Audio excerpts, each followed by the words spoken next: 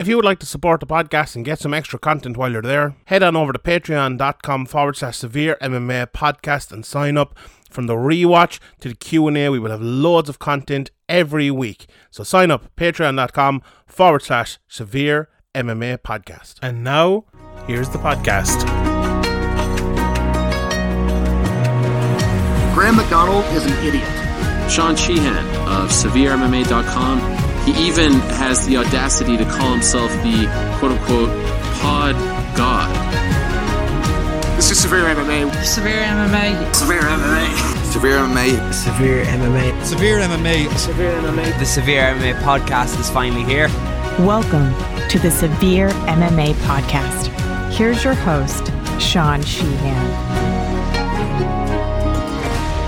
Welcome everybody. It's episode 356 of the Severe MMA podcast. My name is Sean Sheehan, joined today by the Jamie Carragher of Irish MMA Media, Graham McDonald. As we talk about a very busy weekend in the world of mixed martial arts. There was a quite a fun UFC fight night on Saturday night. ONE FC had a card. Will Fleury had a big win. We will get to that. And there was a couple of other things as well, which we shall talk about today. But before we get into all of that, we must tell you about our friends over at Manscaped, because spring has sprung.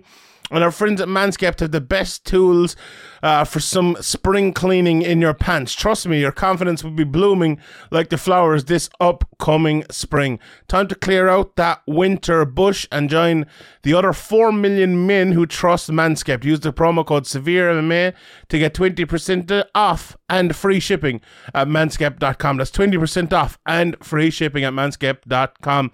And I know, like myself and Graham have been using Manscaped for a long time, and they've been absolutely fantastic partners for us, and it's our happy to announce we'll be going on for another few months as well into the summer. So it's great to be partnered up with Manscaped, and if you can support them, we would be very, very glad of that, because it's supporting us as well. And to do that, you could get the Performance Package 4.0. It's absolutely fantastic. Inside that bundle, you'll find the Lawnmower 4.0 trimmer, which I'll talk about more in a second, as well as the ear and nose hair trimmer, the Weed Whacker. They also have the Crop Preserver ball deodorant and toner as well. Then you can get the boxer briefs and the travel bag as well, which are the two free gifts which you get along with the package. That Lawnmower 4.0, which I mentioned there earlier, that's the Pube Assassin. That's waterproof and equipped with an LED light, so you bet it's a major key to the new shower routine. The Elite Trimmer is designed to trim hair and loose skin. Although your balls might look like punching bags, it's no need to treat them like that. And you can benefit from that proprietary skin safe technology. Have you ever met someone who finds nose hairs attractive? Probably not. So get the Weed Whacker nose and ear hair trimmer that also has that proprietary skin safe technology, which helps reduce nicks, snags, tugs in those delicate holes. Then the Crop Preserver and the Crop Reviver. The Preserver is an anti-chafing ball deodorant moisturizer. It's starting to get hot, so you'll need that. And the Reviver is a spray-on toner for your balls, which will help keep you smelling fresh down there, just like the spring. And if there are any ladies listening as well, sure, buy them for the old husband or the boyfriend or the whoever your male family member is. They could do with it as well. So yeah, complete your grooming game with the Refined Cologne as well, which is absolutely delicious. It's the signature cologne from Manscaped to get you smelling like royalty above and below the waist. If you purchase now, you'll receive the two free gifts, as I mentioned, the boxer briefs and the Shed travel bag, which is actually right behind me right now. The Shed travel bag is. So I've had that for 18 months at this stage. I haven't used it much, obviously, because we haven't been able to go anywhere with the Rona.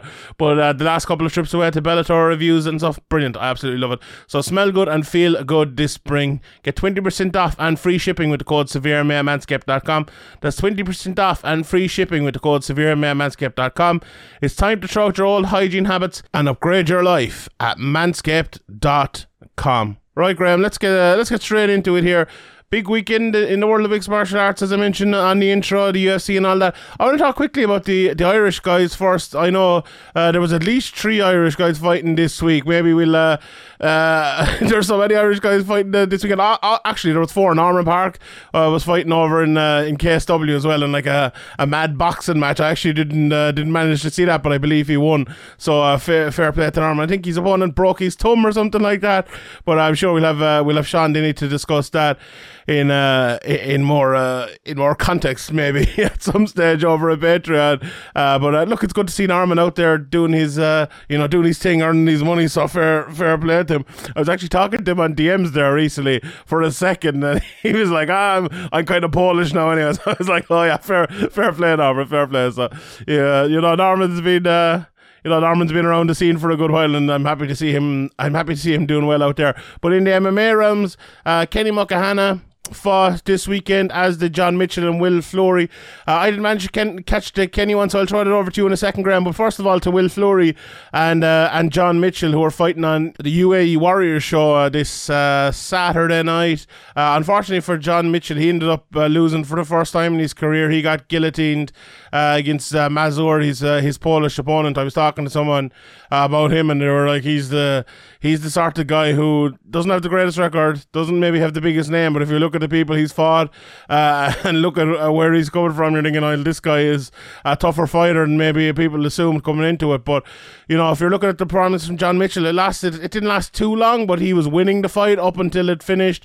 There was a bit of a scramble on the ground. He went for a kind of a takedown from that scramble. It wasn't like he went to the blast double or anything like that, but when he did, he left his head completely kind of exposed and got caught in a guillotine. Look, it's one of those, I suppose it's one of those mistakes you make early in your career and you'll probably never make it again. I'd say it's, sometimes you lose a fight and you're thinking, oh, what happened? How did I lose it? You lost by a close decision, or it was nip and tuck or something like that.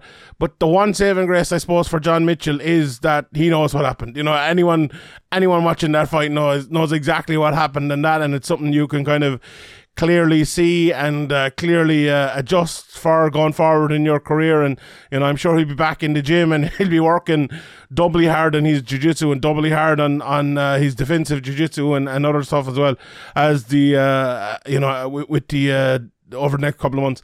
And then Will Fleury, just a dominant performance from Will Fleury over 5 rounds. This was the performance of Will Fleury's career, and I don't know, I'd probably said, have I watched all of his fights? I think I might have. I don't know, I'd have to go back and check his record, but he just destroyed Tarek Suleiman over 5 rounds. He really, really did. It was an easy win, an easy performance for Will Fleury, really. He came out in the first round, knocked Suleiman down almost immediately, dominated the rest of the round on top bar the last few seconds. It got taken down in the start of the second, and you're thinking, oh, maybe is this the tide turn a little bit, but absolutely not. Fleury immediately won the scramble and got the back of Suleiman. He stayed there for the rest of the round, so he was definitely 2 rounds up. In the third, it was another dominant round for Will Fleury. He hurt Tarek with the striking, landed some elbows from the bottom. He was briefly taken down himself, but managed to get on top as well and dominated the majority of the grappling before almost getting the finish late.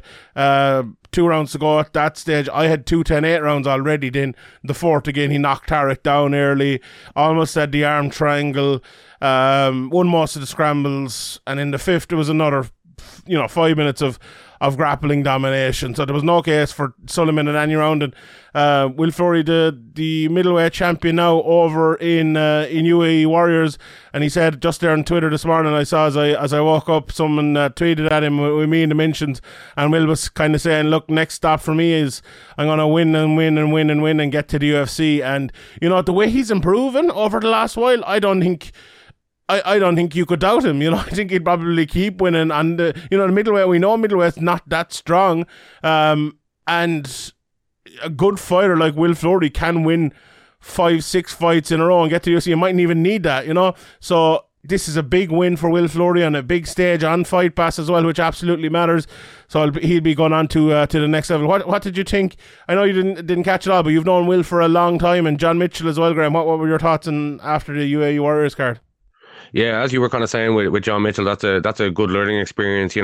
As you step up the levels and step up against more experienced guys, you don't get away with little momentary mistakes like placing your head in the wrong place while trying to get on top. And as he's coming up, he's looked really good. And I don't think this is a derailment or anything. This is just a learning curve. This happens to a lot of very good fighters, guys who. I'm not saying John Mitchell will be a champion. Maybe he will, maybe he won't. But guys who are champions go through this. Like this is a good learning experience for him. And as you said, it wasn't as if he was completely dominated in the fight. He was winning up until he lost. Obviously, he lost in the first round, but there wasn't too much of a sample size. But yeah, definitely things to go back and work on. And I'm sure he'll be back better than ever. Early on in his career, and you look at a guy like Will Fleury, where he was at the same stage as John Mitchell is, and he did an interview with Severe MMA before this fight, saying that he looks back on his old fights and he's like, oh, cringing, like what was I doing? Or sometimes he says, oh, I had a good idea there, but I didn't really know what I was doing. But now for Will, in recent fights, it seems to be all coming together. His confidence is there, the linking of his martial arts, the flow of his game, everything. If you look at the Tarek Suleiman fight he had at 3 or 4 years ago, it was a much more impressive performance this time, and just showed he's on a different level. And yeah, I think it's going to be hard for Will to find that many suitable opponents around the place. So hopefully he can knock off a few more and get to the UFC as he plans to do. And if he wins his next 2 or 3, I wouldn't be surprised at all if the UFC were looking at him. 100%. Like the biggest thing I took from that fight is that he's fighting out of the southpaw position now as well, and maybe the next time we talk to Will we can ask him about that. But his striking just looks so clean. Like we've talked about Will in the past, right, after his fights, and we've always said, oh look, he's improving, his striking looks to be improving, he's getting better. But there wasn't look, his striking, I think, was an area that wasn't the best part of his game. He was a very, very good wrestler and dominant top, as we saw last night. But his striking to me, his striking game to me looked like it's a game that could, go up against anyone in that middleweight division, apart from maybe the top couple in the division. It was good, like it was a good fundamental game, thrown straight right down the middle, throwing a lovely jab and things like that. That's what you want to see from a big, heavy, strong guy in that division who's well able to grapple as well. There's some very, very good signs from Will Fleury, and it was a performance that was not only levels above his opponent, it was levels above Will Fleury from a couple of years ago, as you said, and that's what more could you ask for out of a prospect and out of a guy coming through? We talk about it all the time, about guys improving, and it's very hard for us to know if they are improving, they're not improving, what's going on in the gym, what's not going on. Sometimes they are improving in the gym, but they can't translate it into the cage. Like we see that a lot as well. Yeah, 100%. Yeah, and look, we don't know what's happening with him. Will said afterwards he broke his hand 2 weeks ago, and that he had an injured ankle a while back as well, which it must be really tough.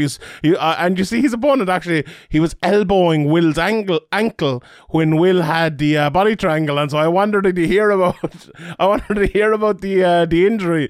That was an interesting one, because the commentators were even saying it. They were like, oh, we've never seen that before in MMA, so that's interesting. I wonder if he knew, or if he had heard a few whispers coming in from somewhere. But anyway, a great performance from Will Fleury, and John Mitchell will bounce back.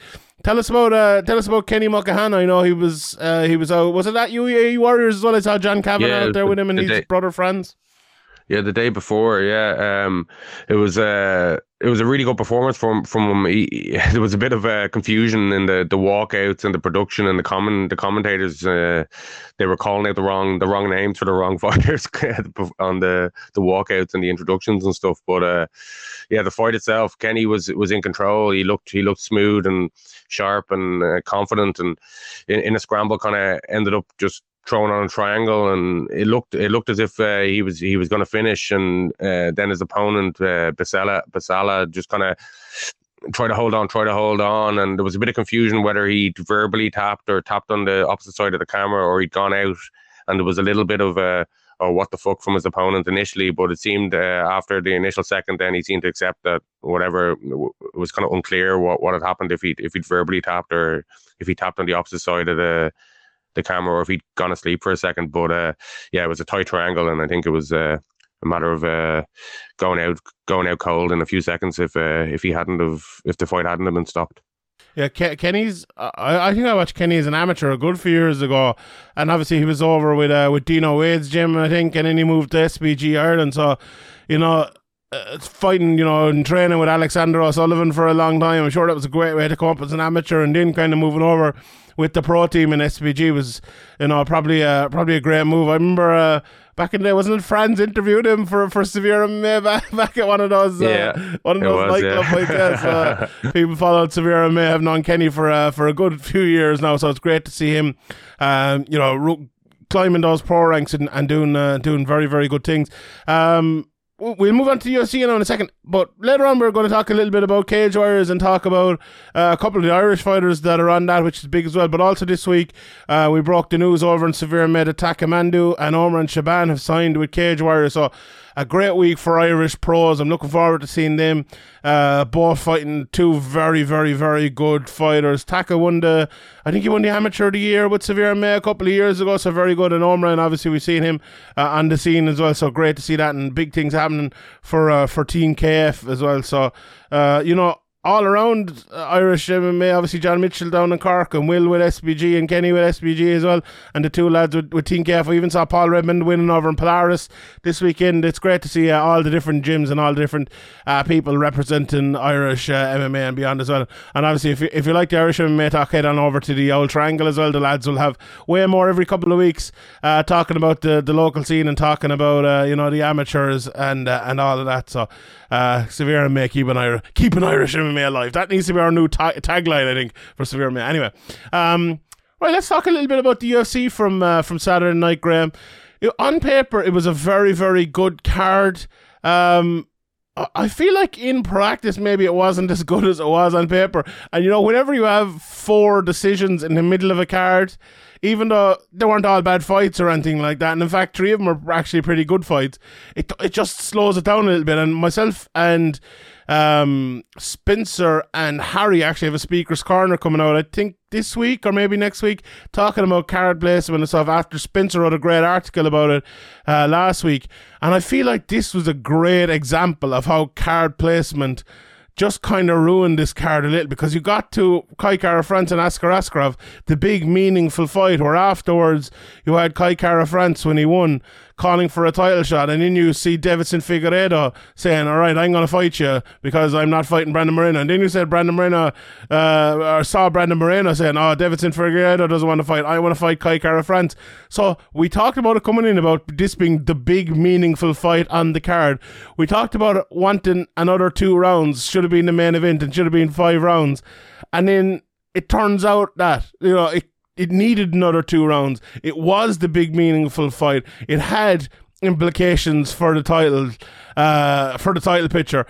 Yet it was the 4th fight down on the card, and it felt, even though there were good fights after this, it did feel like, especially with the Grasso Wood fight being kind of as predictable as it was, and in the main event kind of being like a knotting heavyweight fight where they were kind of lying to us about Curtis Blades being the next in line, and then he does the cringy interim title shot call out and then calls out Stipe after calling out Ganya, and Stipe didn't even look at him. It was, I don't know, it just felt like it was a weird, no, it wasn't bad, I'm not saying it was bad or anything like that, and I don't want to be that negative on it, and we will get to the very, very good fights, but it just feels like this is maybe a poster boy for bad card placement. And I know people were giving out about the Nicolau fight being early in the card as well, and the Mano Firo fight, but I wasn't the biggest fan of the card placement. I know you watched it back this morning. Did you feel a similar thing, or were you just kind of watching and picking out the big fights and watching them? Yeah, no, I watched all of them. So yeah, I do think it was kind of predictable. Like a Sarah McMahon fight is going to be a decision, and like a Neil Magny fight is probably going to be a decision. So you kind of could have separated them. I don't think there's too much thought goes into. I think we talked about this before about the placement on cards. Some of it seems just completely random. They'll take a couple of fights that they're kind of looking more closely at, and they'll put them where they want them, and the rest of them just kind of they fall where they fall. I don't know if there's too much thinking going into that. Maybe they thought the Mark Jacasey Bereshkov fight would be more of a kind of stand-up fight, but yeah, I think coming off UFC London, I think it was going to be hard to live up to, but they didn't help themselves, as you said, with the kind of end of the prelim, start of the main card. But all in all, like, the card wasn't that bad. We've seen a lot worse fight nights. Yeah, 100%. Let's start with the Kai Kara-France Askar Askarov fight, because that was one of those fights that to me was just, it was brilliant. I really, really enjoyed it. Like the first round, Askar Askarov got on his back and got a body triangle for the whole round. Kai Kara-France stood up at one stage, and Askar Askarov kept the body triangle and landed a good few shots. Now, Kai Kara-France didn't get destroyed or anything, or he didn't get like overworked with shots. There was a bit of, obviously a threat of the submission and a threat of big shots, and he landed a couple of big shots, but nothing overwhelming. Yeah, nothing to panic him. He stayed calm the whole time. Like, I think his grappling, obviously the striking side of his game is there, but he seems to have a lot more confidence and less panic in his grappling defense now, which is obviously a very good sign for somebody with as good striking as him. Obviously that was always the kind of, when you're so good at striking, people look at your grappling as a weakness. But if you can kind of hold off Askarov on your back for pretty much the whole round, then with not much trouble, then there's definitely really good signs there of improvement. Yeah, we saw that in the Bontorin fight as well, where he was dominated for 4 minutes, then got up and got the knockout. He is well able to defend himself and survive on the ground. When you're in that position, when you can hit hard like him, surviving maybe is all you need when you're able to take the chances. And that's exactly what he did in the second round. He was very, very smart, I think, at the start of the second round. Didn't do anything mad, didn't do anything, out of the way. And I think he used the kind of the old school Chuck Liddell sprawl and brawl game very well. Askarov was shooting for takedowns from a long way out because of the game that Kai came with early in the second, and he was able to sprawl, stop the takedown, and then land shots on the break, and it was brilliant. It was the perfect game plan. Briefly in the third round, Askarov got the back again, but Kai separated. And look, he just landed more shots. I thought it was very, very good judging. I know some people scored the third round for Askar Askarov, but I think the judges got it right. Unanimous decision, 29-28, and every decision to last night the judges got right. In my opinion, it was a fantastic night for the judges, but you won't hear that from people. You'll hear people saying, there's at least 3 shitty cards on every round or on every event and all of this shit. But I don't know, these people even watching these events sometimes. But anyway, a beautiful performance from Kai Kara-France. Maybe if people are talking about actual single judges scorecards on a fight, maybe they have a case. But I think, overall the correct decision was come to in the Magny and Barberena fight. So anyway, like for Kai Kara-France, to me, he was a guy you looked at for years, and I always thought he was a good fighter. I liked him in Tough when he got there. Obviously, he fell out of the UFC and came back in. But when a guy is at a stage in his career where he's like 8-6, or that sort of level, it's always very tough. We've seen it with guys like here, like Neil Seary and others as well. And I'm sure Kai Kara-France is probably fighting up well. I'm actually looking at his record here. He had a few fights at 135 pounds and different. I'm sure it was very tough for him to get fights at the right weight class. I think he's back fighting, 2010 he made his debut. And for the smaller guys, it's very, very tough. So the fact that he came from that, had some very, very tough fights early in his career, and now is able to bounce back and be where he is at his career at the moment. Like, he's won so many fights in a row. He went from 12-7 all the way up to 23-9. So what's that?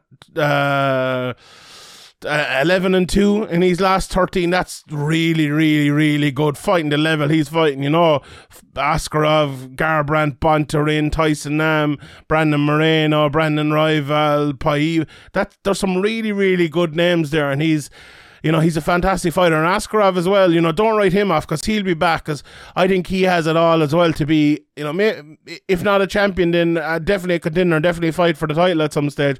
But the quality in that 125-pound division is so good. People seem to write it off an awful lot because it's kind of the normal thing to do ever since Demetrius Johnson was there. And, the quality was good when he was there too. I think a lot of the quality is showed out with the likes of Haraguchi and Cejudo and others as well down through the years. But these fighters are, we always say it at lightweight, it's very hard to put like a really good run together at lightweight because there are so many killers in that division, and you're going to catch a loss somewhere along the line.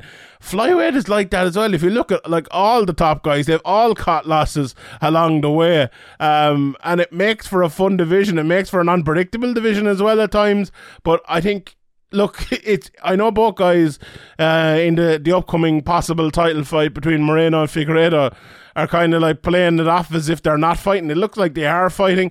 Kai Kara-France said last night he wants the winner of that, and I think, and he also said that he would be happy enough to play a kind of backup in that one.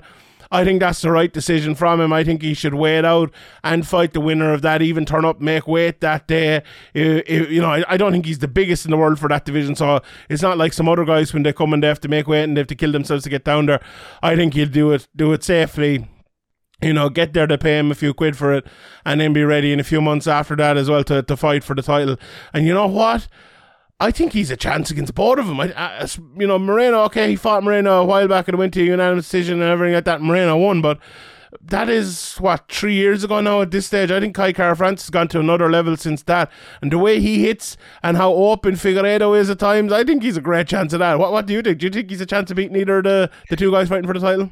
Yeah, I think he definitely has a chance. These guys at 125, they're so technical in all areas. They're very dangerous everywhere. They're so fast. They're so hard to hold down. Like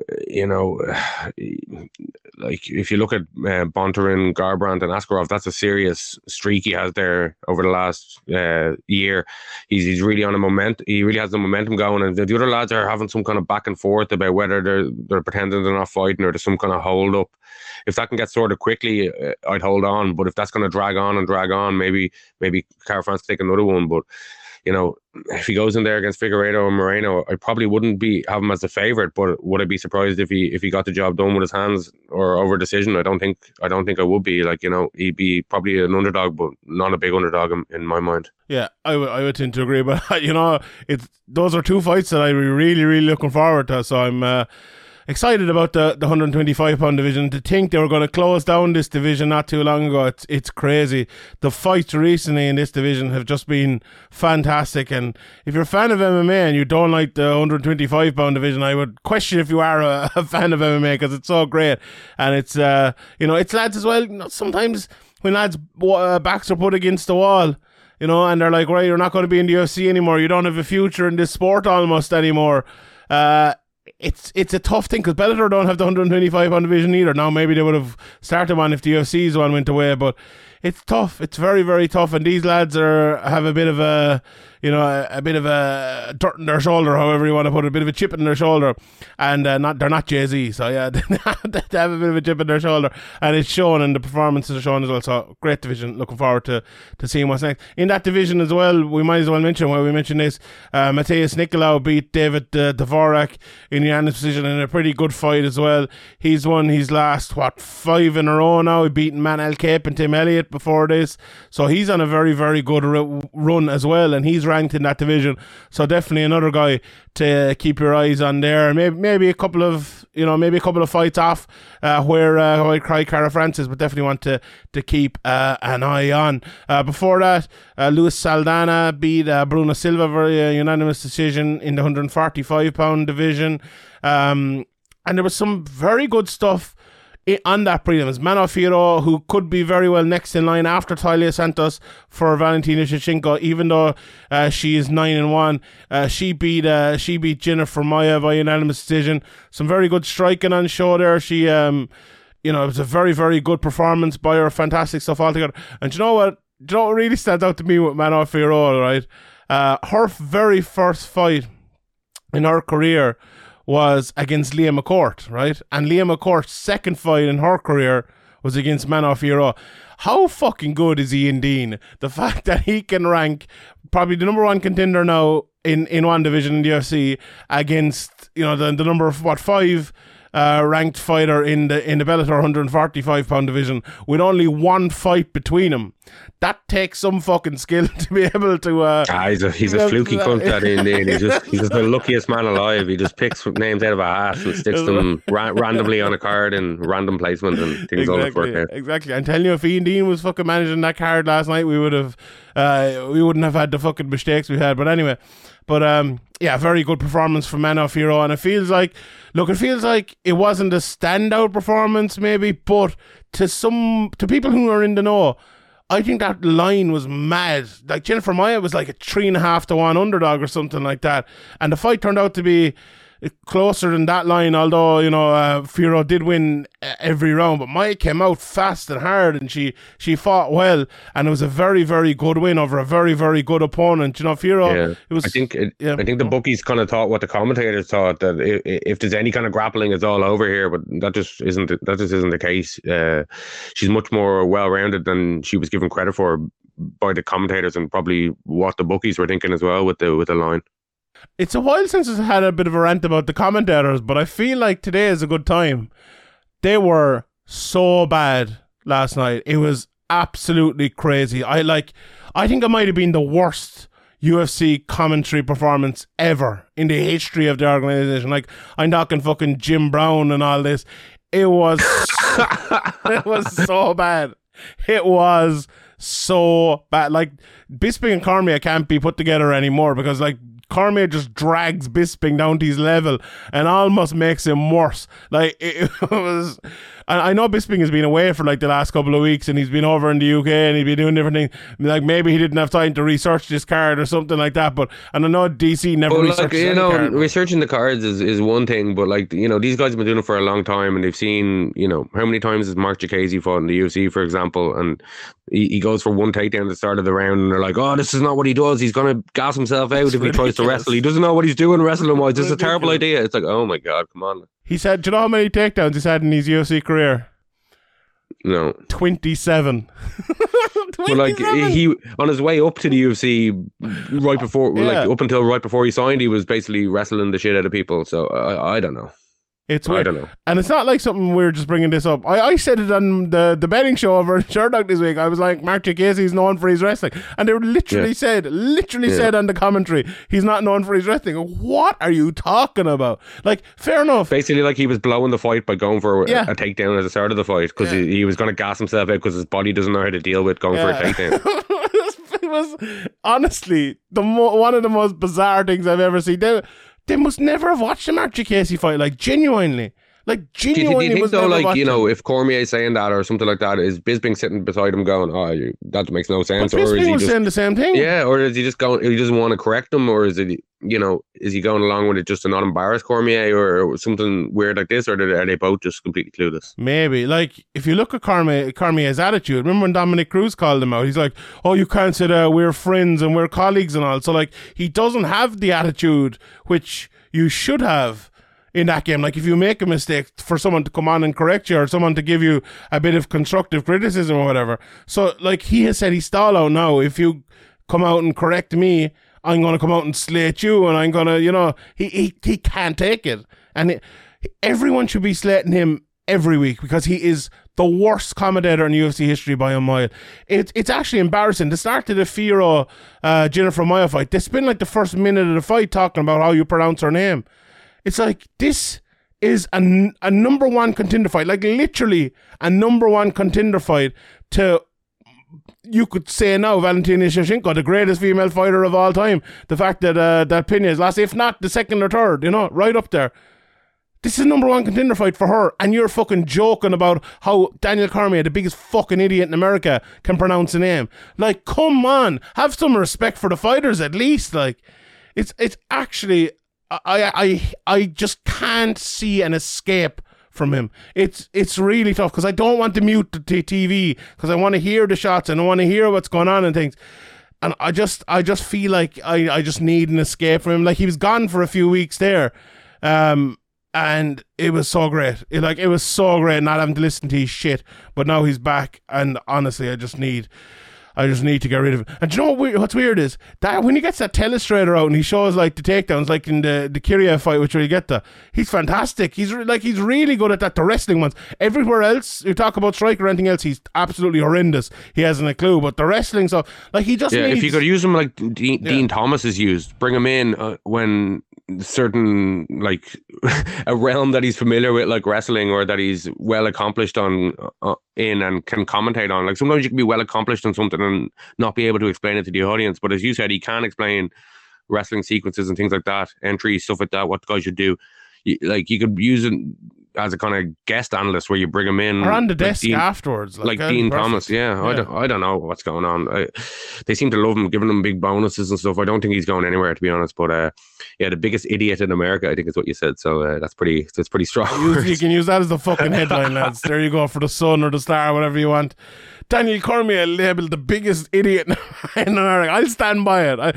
He's probably not. I'm sure he's a lovely lad and all. And you know, I like him in some things. He's very good on the weigh-in show and things like that. He's very funny, and I'm sure if I met him for a pint, he'd be a lovely lad. But I'd be shit at commentary too, or you'd be shit at commentary, I bet. But like, I'd be terrible. Yeah. You know. Anyway, although I'd be great at it, I think, to be fair. I'd be fantastic. Like, let's be honest. Anyway, that Kiriev guy who we mentioned there, God, he looks a serious prospect, and he's gone down now to 170 as well, he said. Going in at 14-0. His takedowns look very good, as Cormier detailed very well at one stage. And all around, he looks like a very good fighter. Don't be giving him compliments now after calling him the biggest idiot in America. Come on. Sorry, Daniel. Sorry.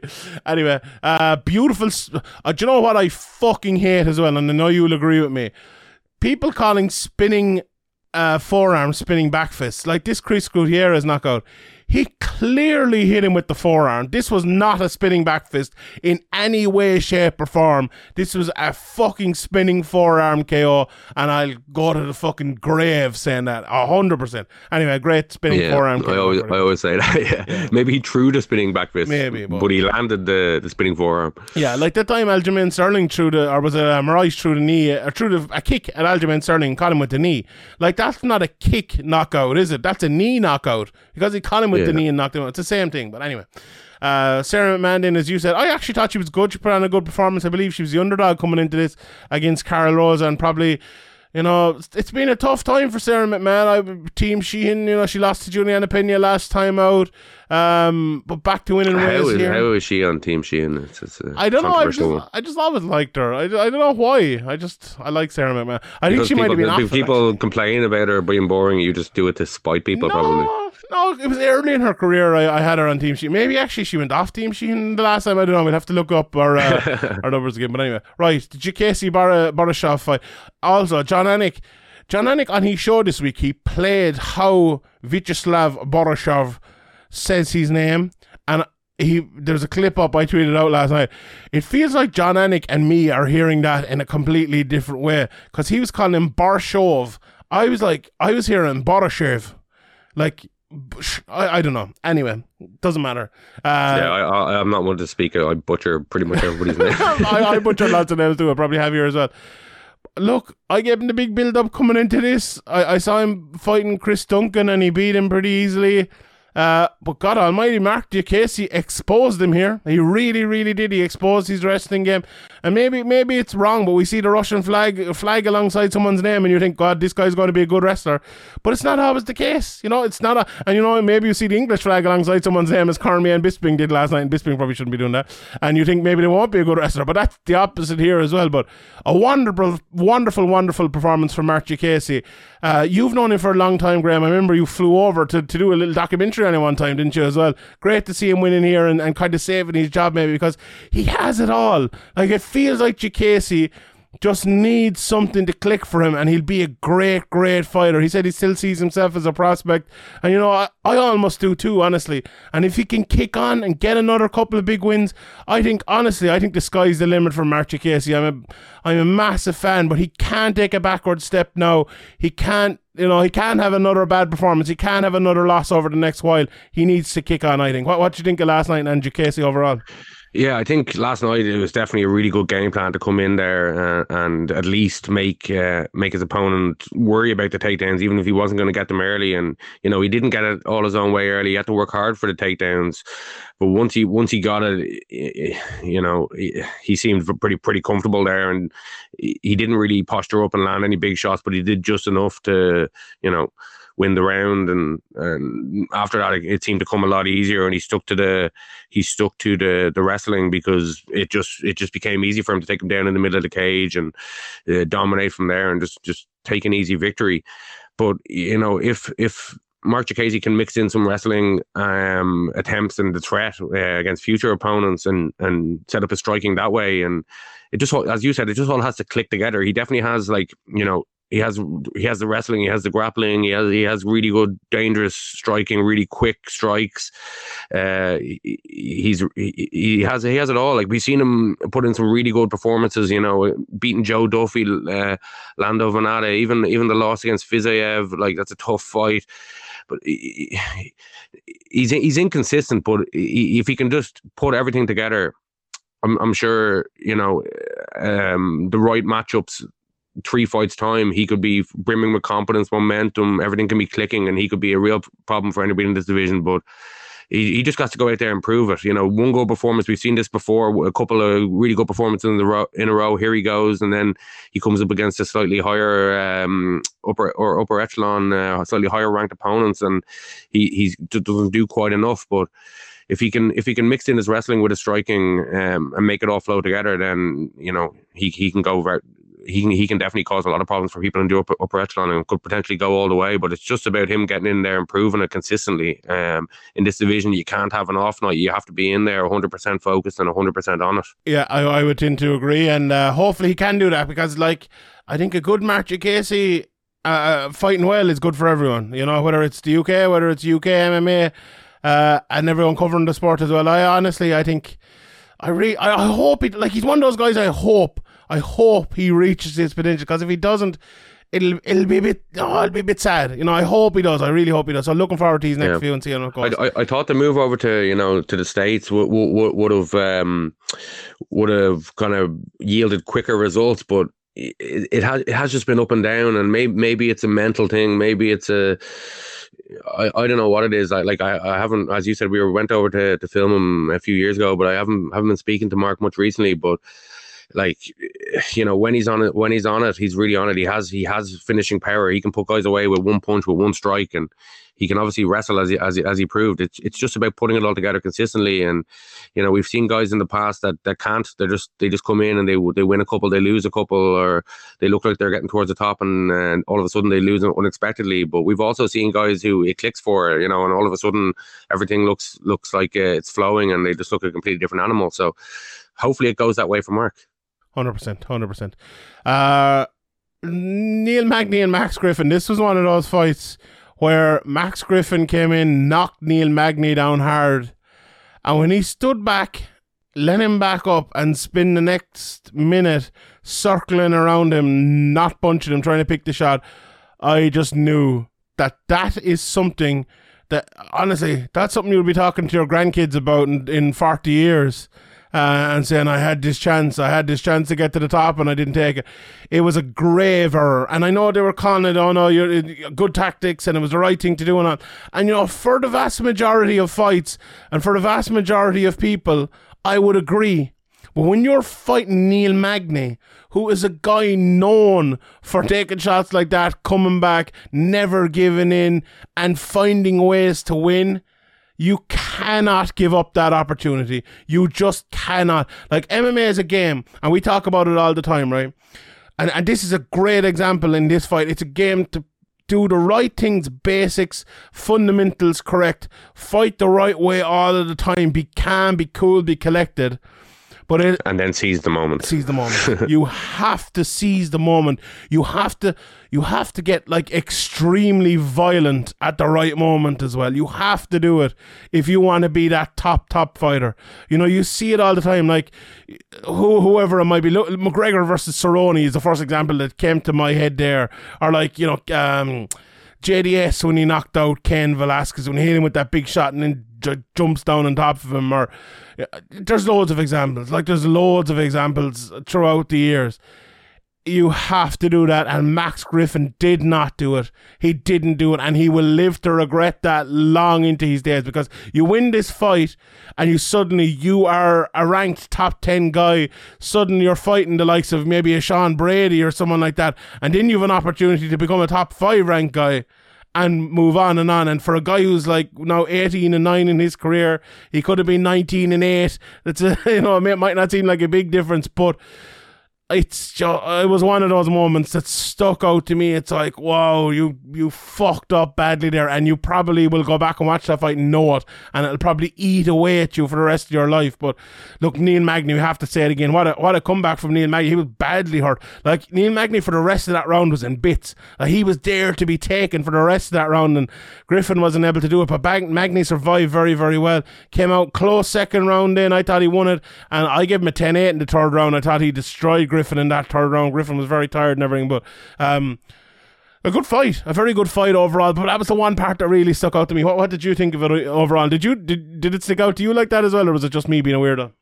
Yeah, no, like as you said, when you have Magny on the ropes, you can't give him the time, because he's one of those guys, like he's like a Carl Pender. If you give him them few moments to get himself back in the fight, he'll take it. And we've seen it time and time again with Neil Magny. And like, there's been a couple of performances over the years where he hasn't really turned up, but besides that, you pretty much know exactly what you're getting with Neil Magny, and he's gonna do it. He's gonna put his game on you, and you've got to be able to deal with that. And when you get as you said, when you get the opportunity, you rock him, and he's there for the taking, and you don't seize the moment, then you don't really deserve to win the fight. Like, okay, he could have come out and won another round and won the fight, but Neil Magny just took over as he probably.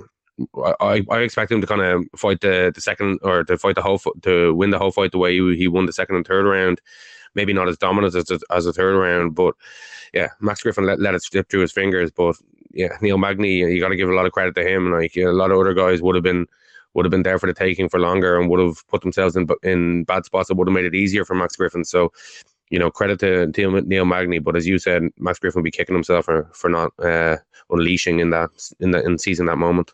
100%. Bryan Barberena, Matt Brown then, really, really fun fight, although both of them got so tired at a stage in this fight, it kind of turned into madness, which was still fun. At one stage I wasn't sure if Matt Brown was badly hurt or if he was just exhausted, or both. I think both maybe at a couple of stages, but Brown did very well early in the first round. I thought he won the first round, but it was very close. Barberena landed that big elbow late and cut Matt Brown, but I think Brown probably just did enough before that.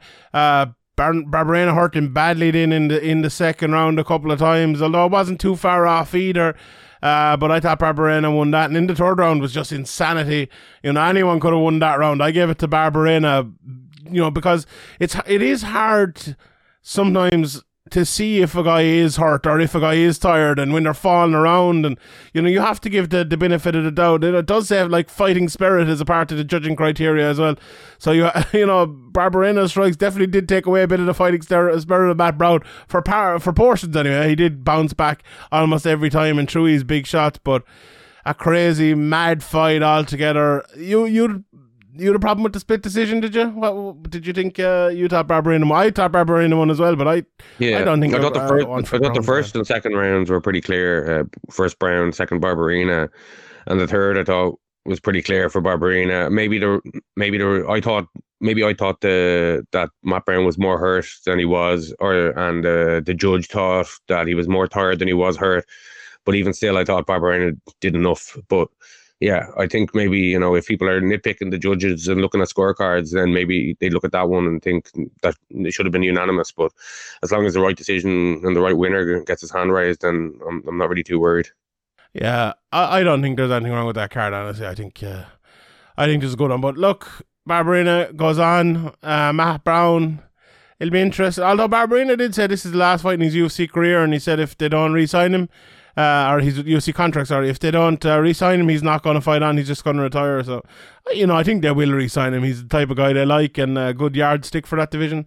And Matt Brown, look, the problem with Matt Brown at this stage of his career is he still like has the toughness, he still has his skills early, but when the fight gets past like 7-8 minutes, he gets so tired. Like, I'm sure at 41 years of age or whatever he is now, that cardio is very, very difficult to keep, and that's the only thing that's really failing him these days. But I wouldn't mind seeing Matt Brown fight again. I don't think he's one of these guys that's, he got to an age and he shot or anything like that. So Barberena was a tough match. As long as you match him up kind of correctly, then put him in there with Cowboy again or someone like that. Or let's do that. The top 2 fights then were over pretty quickly. Alexa Grasso just took, Joanne Wood, the fight went to the ground. She rear naked choked her, and that was about it. Like, we spoke about Joanne Wood after her last fight, and thought that might be the end of her UFC career. And I think it might be a good thing if she went to Bellator or went to somewhere else where she could get wins, get easier matchups, build her confidence back up. And I think in Bellator she'd have a great career. There aren't that many very good 125 pounders around as we see in the UFC, and in Bellator even less. There are some good 125 pounders there. I don't think she'd win against the champion. Well, I think she'd win most of the fights going up to that. Unlike in the UFC now, she's lost to the last 3 contenders in a row. If you're adding Grasso to that, which she probably will be. Maybe. Obviously we spoke about Firo earlier on, and about Tyler Santos is coming up as well. But she's, okay, that's nitpicking. But yeah, it's just Joanne Wood. She's never reached her potential, and she never will. I said it in the pre-show as well, and it's sad to see in a way, but I feel like, look, her athleticism just isn't up to scratch. Her game hasn't progressed over the years in any significant way. Look, I'm sure she's a better striker. I'm sure she's a better wrestler. I'm sure she's better at jiu-jitsu. But everyone else has become a better striker, better at jiu-jitsu, and better at wrestling, probably at a faster rate, including Alexa Grasso. And that's the problem when you get into fights like this. And that's a very tough thing to say, especially about someone who's seems like such a lovely person and a very good fighter and tough as hell as well. But look, she's just not at that level. She just really isn't at that level. And to me, I think Alexa Grasso is. I think she's a very good fighter. And I think she will be fighting for the title probably in the next, if not the next year, maybe not too much longer, if she keeps going the way she is. What did you think of it overall, Graham? Yeah, I think I agree with a lot of what you said there. I think the game is developing so quickly all around, and especially in these women's divisions. And Joanne Wood,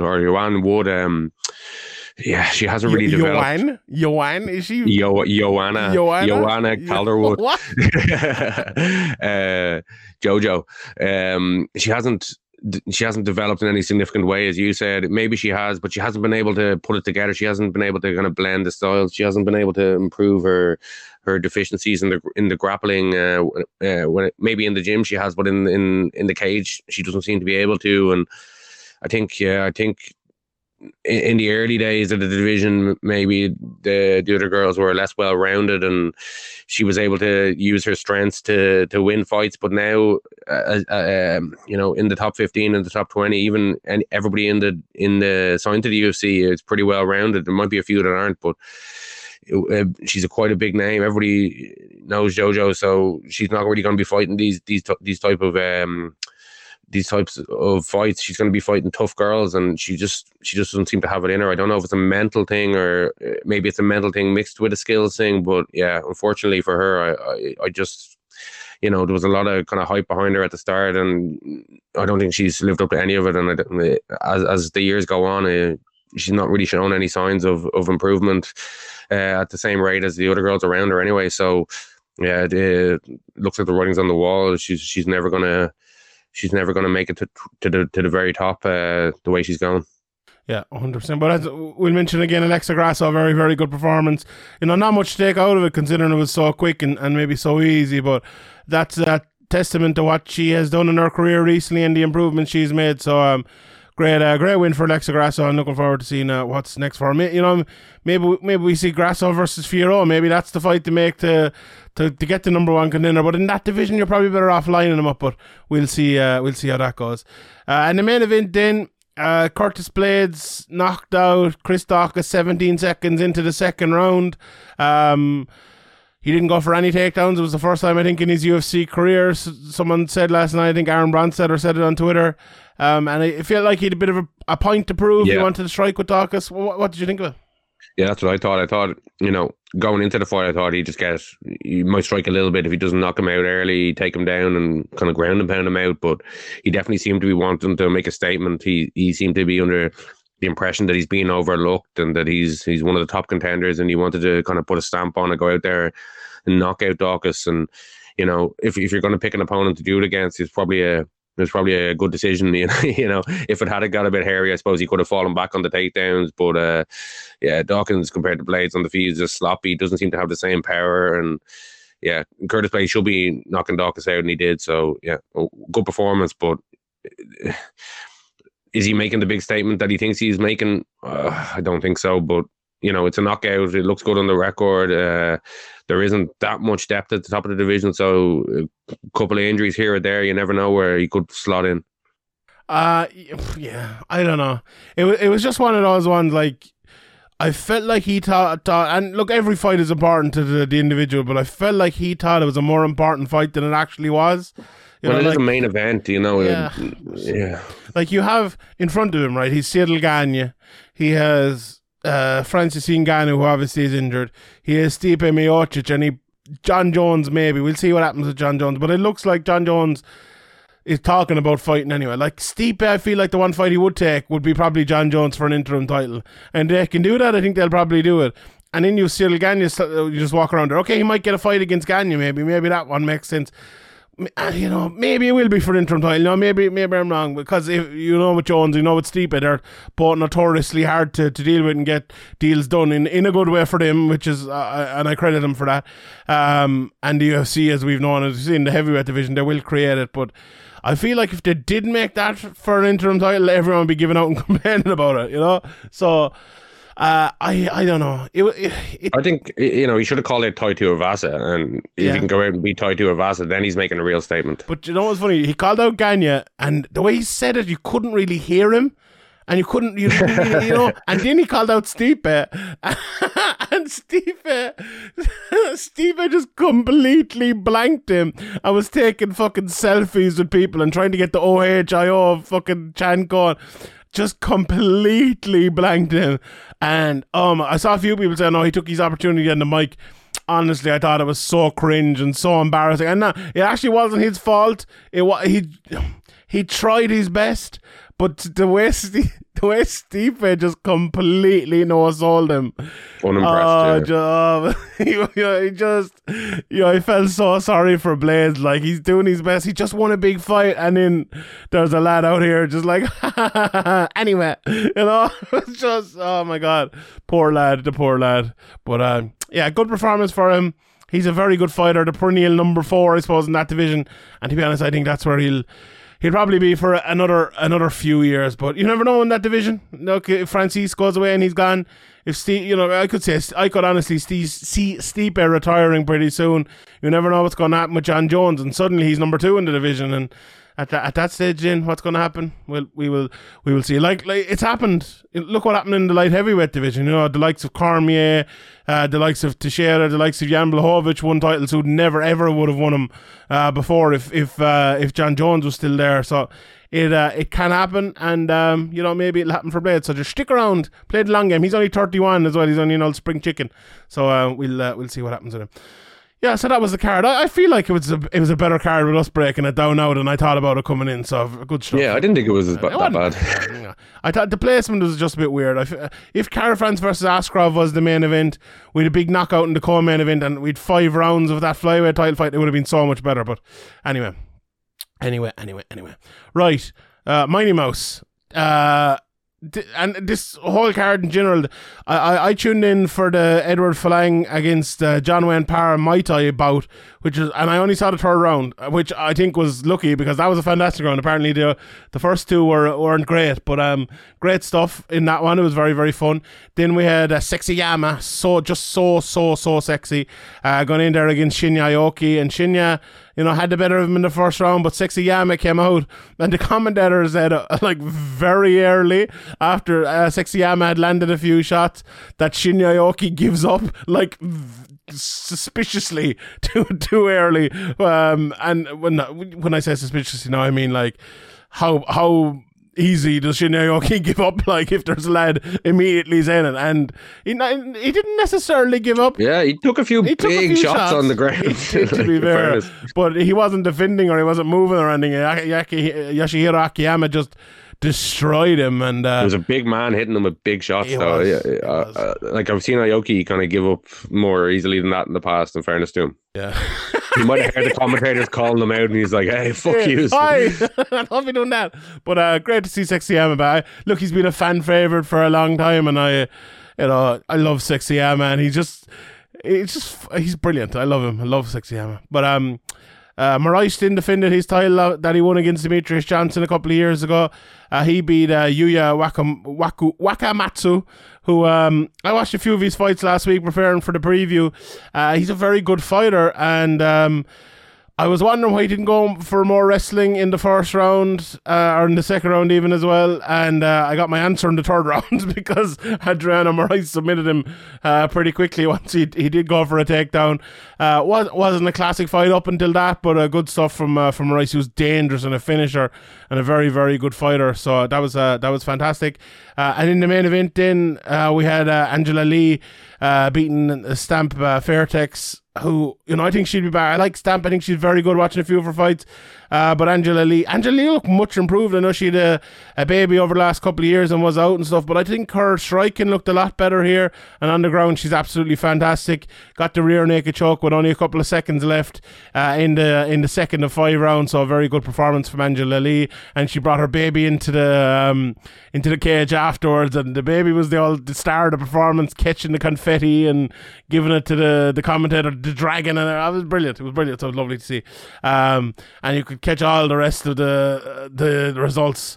Sohee Ham won. There was grappling matches. There was a lot of stuff on this card. But anyway, Demetrius Johnson against Rotang in a mixed rules fight. So I thought it was actually going to be 5 minutes of MMA, but it was only 3 minutes of MMA.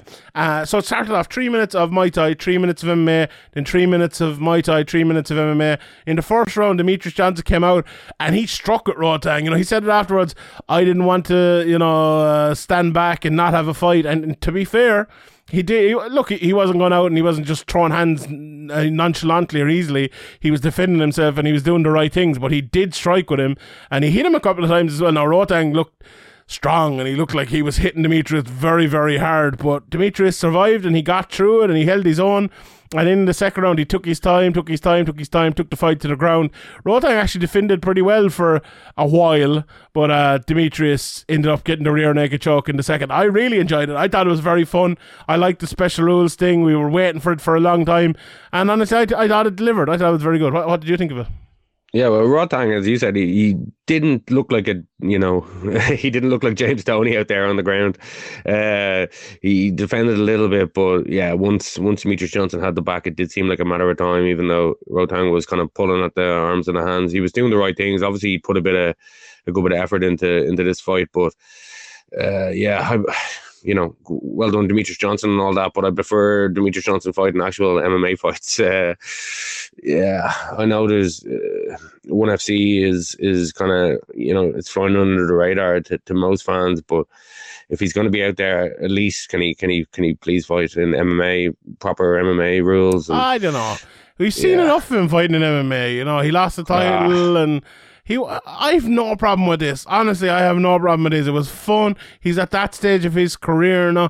To me, it's like if some soccer player decided to come back and play in the League of Ireland for a year, or go to America and play there for a year or something like that, because they wanted to experience it. But he's doing like 30 minutes of American football, 30 minutes of hurling, 30 minutes of... I love it. Oh, that'd be brilliant. I'd watch that. I thought it was fun. Honestly, I thought it was good. So I don't know. Maybe I'm wrong. Maybe. But like, if this was Demetrius Johnson at 28 or 29, I would agree with you. But he's 35 now and a smaller guy, and I think it was fun. So anyway, next one we need 1 round of grappling, 1 round of Muay Thai, 1 round of MMA. That's what we need to do next. Who could we get him to do it now? Sign up Haraguchi or someone like that, or I don't know. Is there any like really good grappler out there? I don't know. Anyway, let's do that. Get Demetrius in there in these special fights, and we'll have some fun. Anyway, next week, then we have no UFC, but we have 2 Cage Warriors cards, and they're they're very, very good cards. In the first night, we have Justin Burlinson main eventing against Daniel Skibinski. I was watching a bit of Skibinski there as I prepare for my previews. And he's a very good, well-rounded fighter, can kind of do it all. And we know Justin Burlinson, he's been around for a long time. Obviously lost his fight to get into the UFC and Dana White Contender Series last year. It was last year. So he'll be looking to bounce back here. Paul McBain is on the card. He was supposed to fight Decky McLean a while ago. James Sheehan, Adam Shelley, Caolan Loughran and Ryan Shelley are all representing Ireland on the first night. Graham, a few words about them. The Shelley brothers, obviously coming from that Taekwondo background. I was watching a bit of them last night again. They're my sort of fighters. I like that sort of fighter. They'll be very exciting to see. Caolan Loughran as well, 4-0, but like his opponents, we have to be honest about it. 0-0, 3-5, 0-39, and 0-31. Reece Street and Will Kearns were two of those opponents. Now he'll finally be fighting someone real coming in here, and Ian Dean won't be giving him. He's fighting someone who's 1-0, but Ian Dean won't be giving him those sort of matchups in Cage Warriors, and we'll see what he's really made of. From what I've seen, he's very, very good. Now it's time to shoot. I don't know why he took those 31 or 0-31, 0-39 fights because he's fighting much better guys in amateur throughout the years. Yeah, very good amateur. So yeah, that was a strange decision.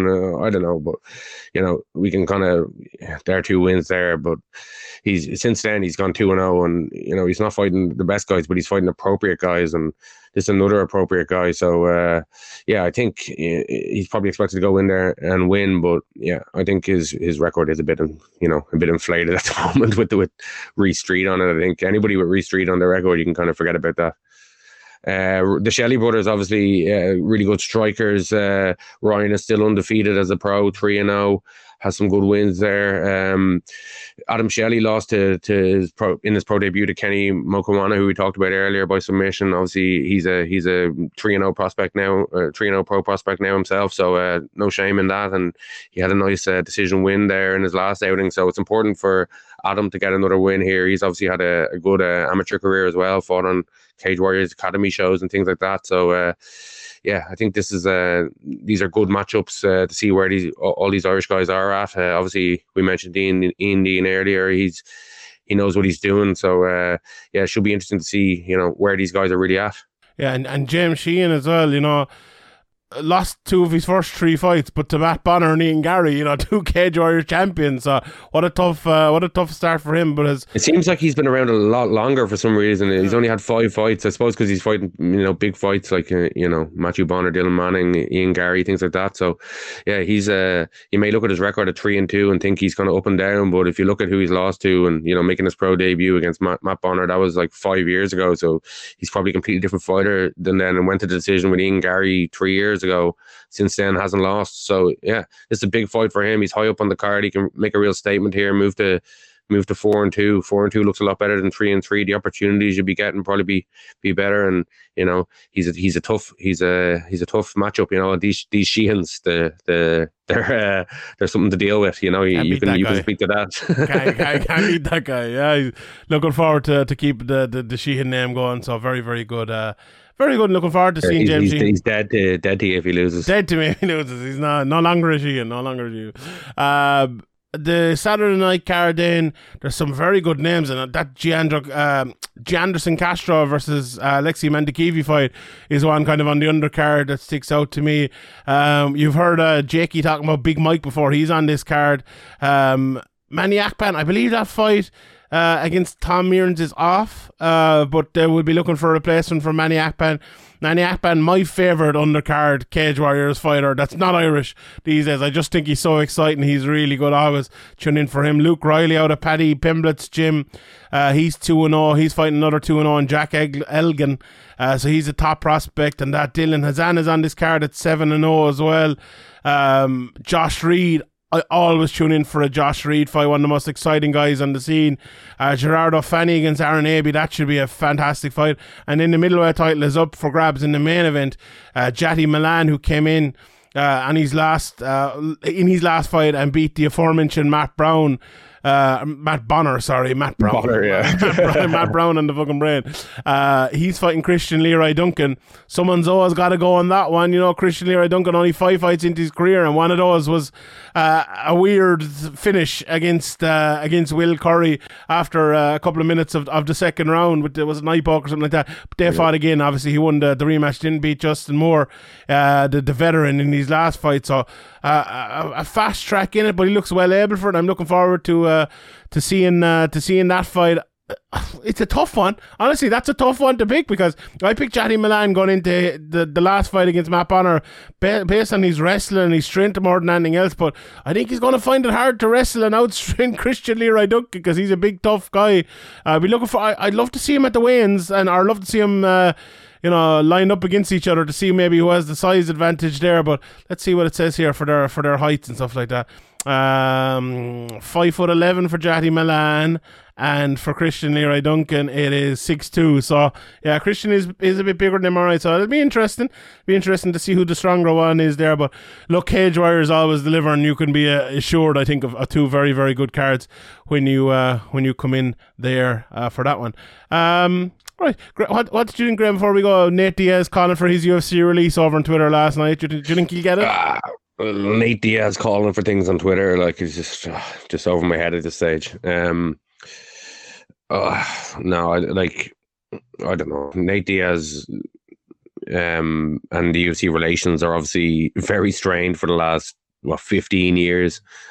So when Nate Diaz comes out and says something in public, he's probably trying to make something happen behind the scenes. I think is he looking to get out of his UFC contract?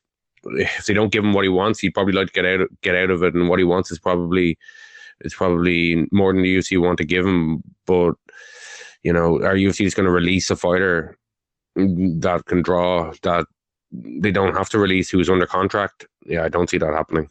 Yeah, especially not a big draw like Nathan Diaz. So I don't think. Look, they're going to get offered him someone.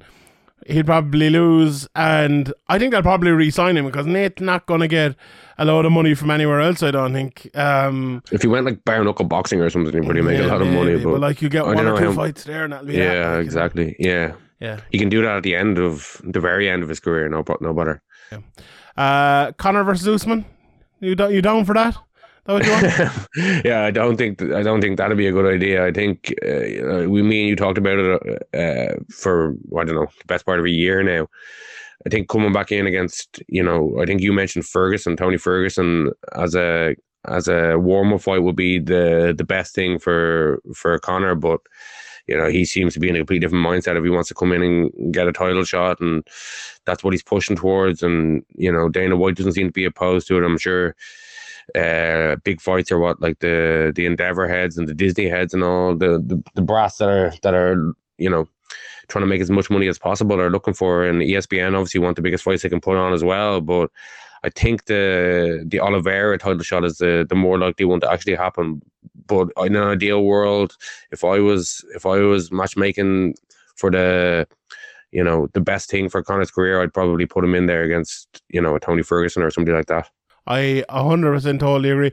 It was funny, like, when I spoke to Conor a couple of weeks ago, he said he wants to come back at 100. He said 170, 155, but he's thinking 155.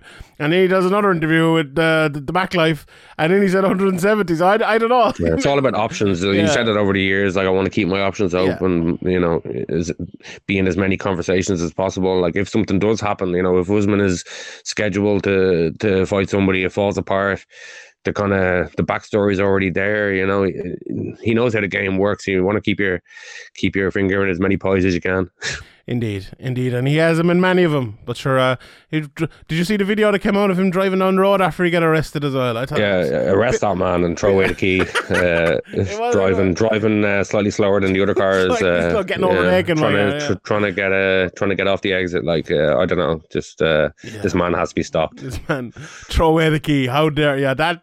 In fairness, now McGregor. I'd say there was that one. Allegedly, I'd say there was some reports getting lost and rewritten there when that video emerged by the old Garda. Yeah, I didn't see many people putting that into the reports stuff. But anyway, right. we will leave it at that. Sure, we have much more to talk about. There's probably loads more to talk about, but sure, we've half forgotten. But we will leave it there. Thanks everybody for listening. It's just about to come up to the start of the month, so if you want to sign up on Patreon, patreon.com/Severe MMA Podcast. There's some great stuff coming out in the next couple of weeks. As I mentioned earlier, Spencer, Kite, joined myself and Harry, and we did 2 episodes of the State of the UFC. One of which I think we'll put out for free is about media, and we went on for like an hour. It was a very, very interesting chat, and I'm looking forward to everyone hearing that. So you can follow me at Sean Sheehan B. Actually, don't bother following me. Follow Graham at Severe MMA over on Twitter. At Severe MMA Pod is our Twitter account if you want to send us questions all week. We'll have the Q&A out on Tuesday this week, hopefully, if I get a chance to do it, on Patreon. You can follow our Instagram as well, Severe MMA DOTCOM, so severemma.com on Instagram. Loads of stuff going up there. The lads Andy and Ian and Quailsha and Jakey and all have done a great job of growing that over the last while. So if you do one thing today, give a follow to that Instagram. It doesn't cost anything, it's free, and you'll get all that good stuff. And if you want to do a second thing, sign up on Patreon. It's only $5. Our price, Graham, the fucking price of beer these days, $5.50. How'd you get on your holiday before we finish up? Was the holiday good? Yeah. How much were pints over there? They were a lot less. They were, I think they were in three something. Here, I'm heading. Come on, we got Malta. Let's go. We arrived unfortunately, and it was basically a storm for the first 2 days of balls. a 3-day trip. But the last day we got the sun in the end. But there's a bit of a storm going on, so we had to battle through. Fuck's sake. Doesn't rain but it pours, Graham. It doesn't rain but it pours. All right, we leave it there, lads. Thanks to everyone for listening. Graham, have you a quote to end us today? Okay. Spent the day in bed. Very happy I did. Yes, I spent the day in bed. As the workers stay enslaved, I spent the day in bed. We'll see you all next week.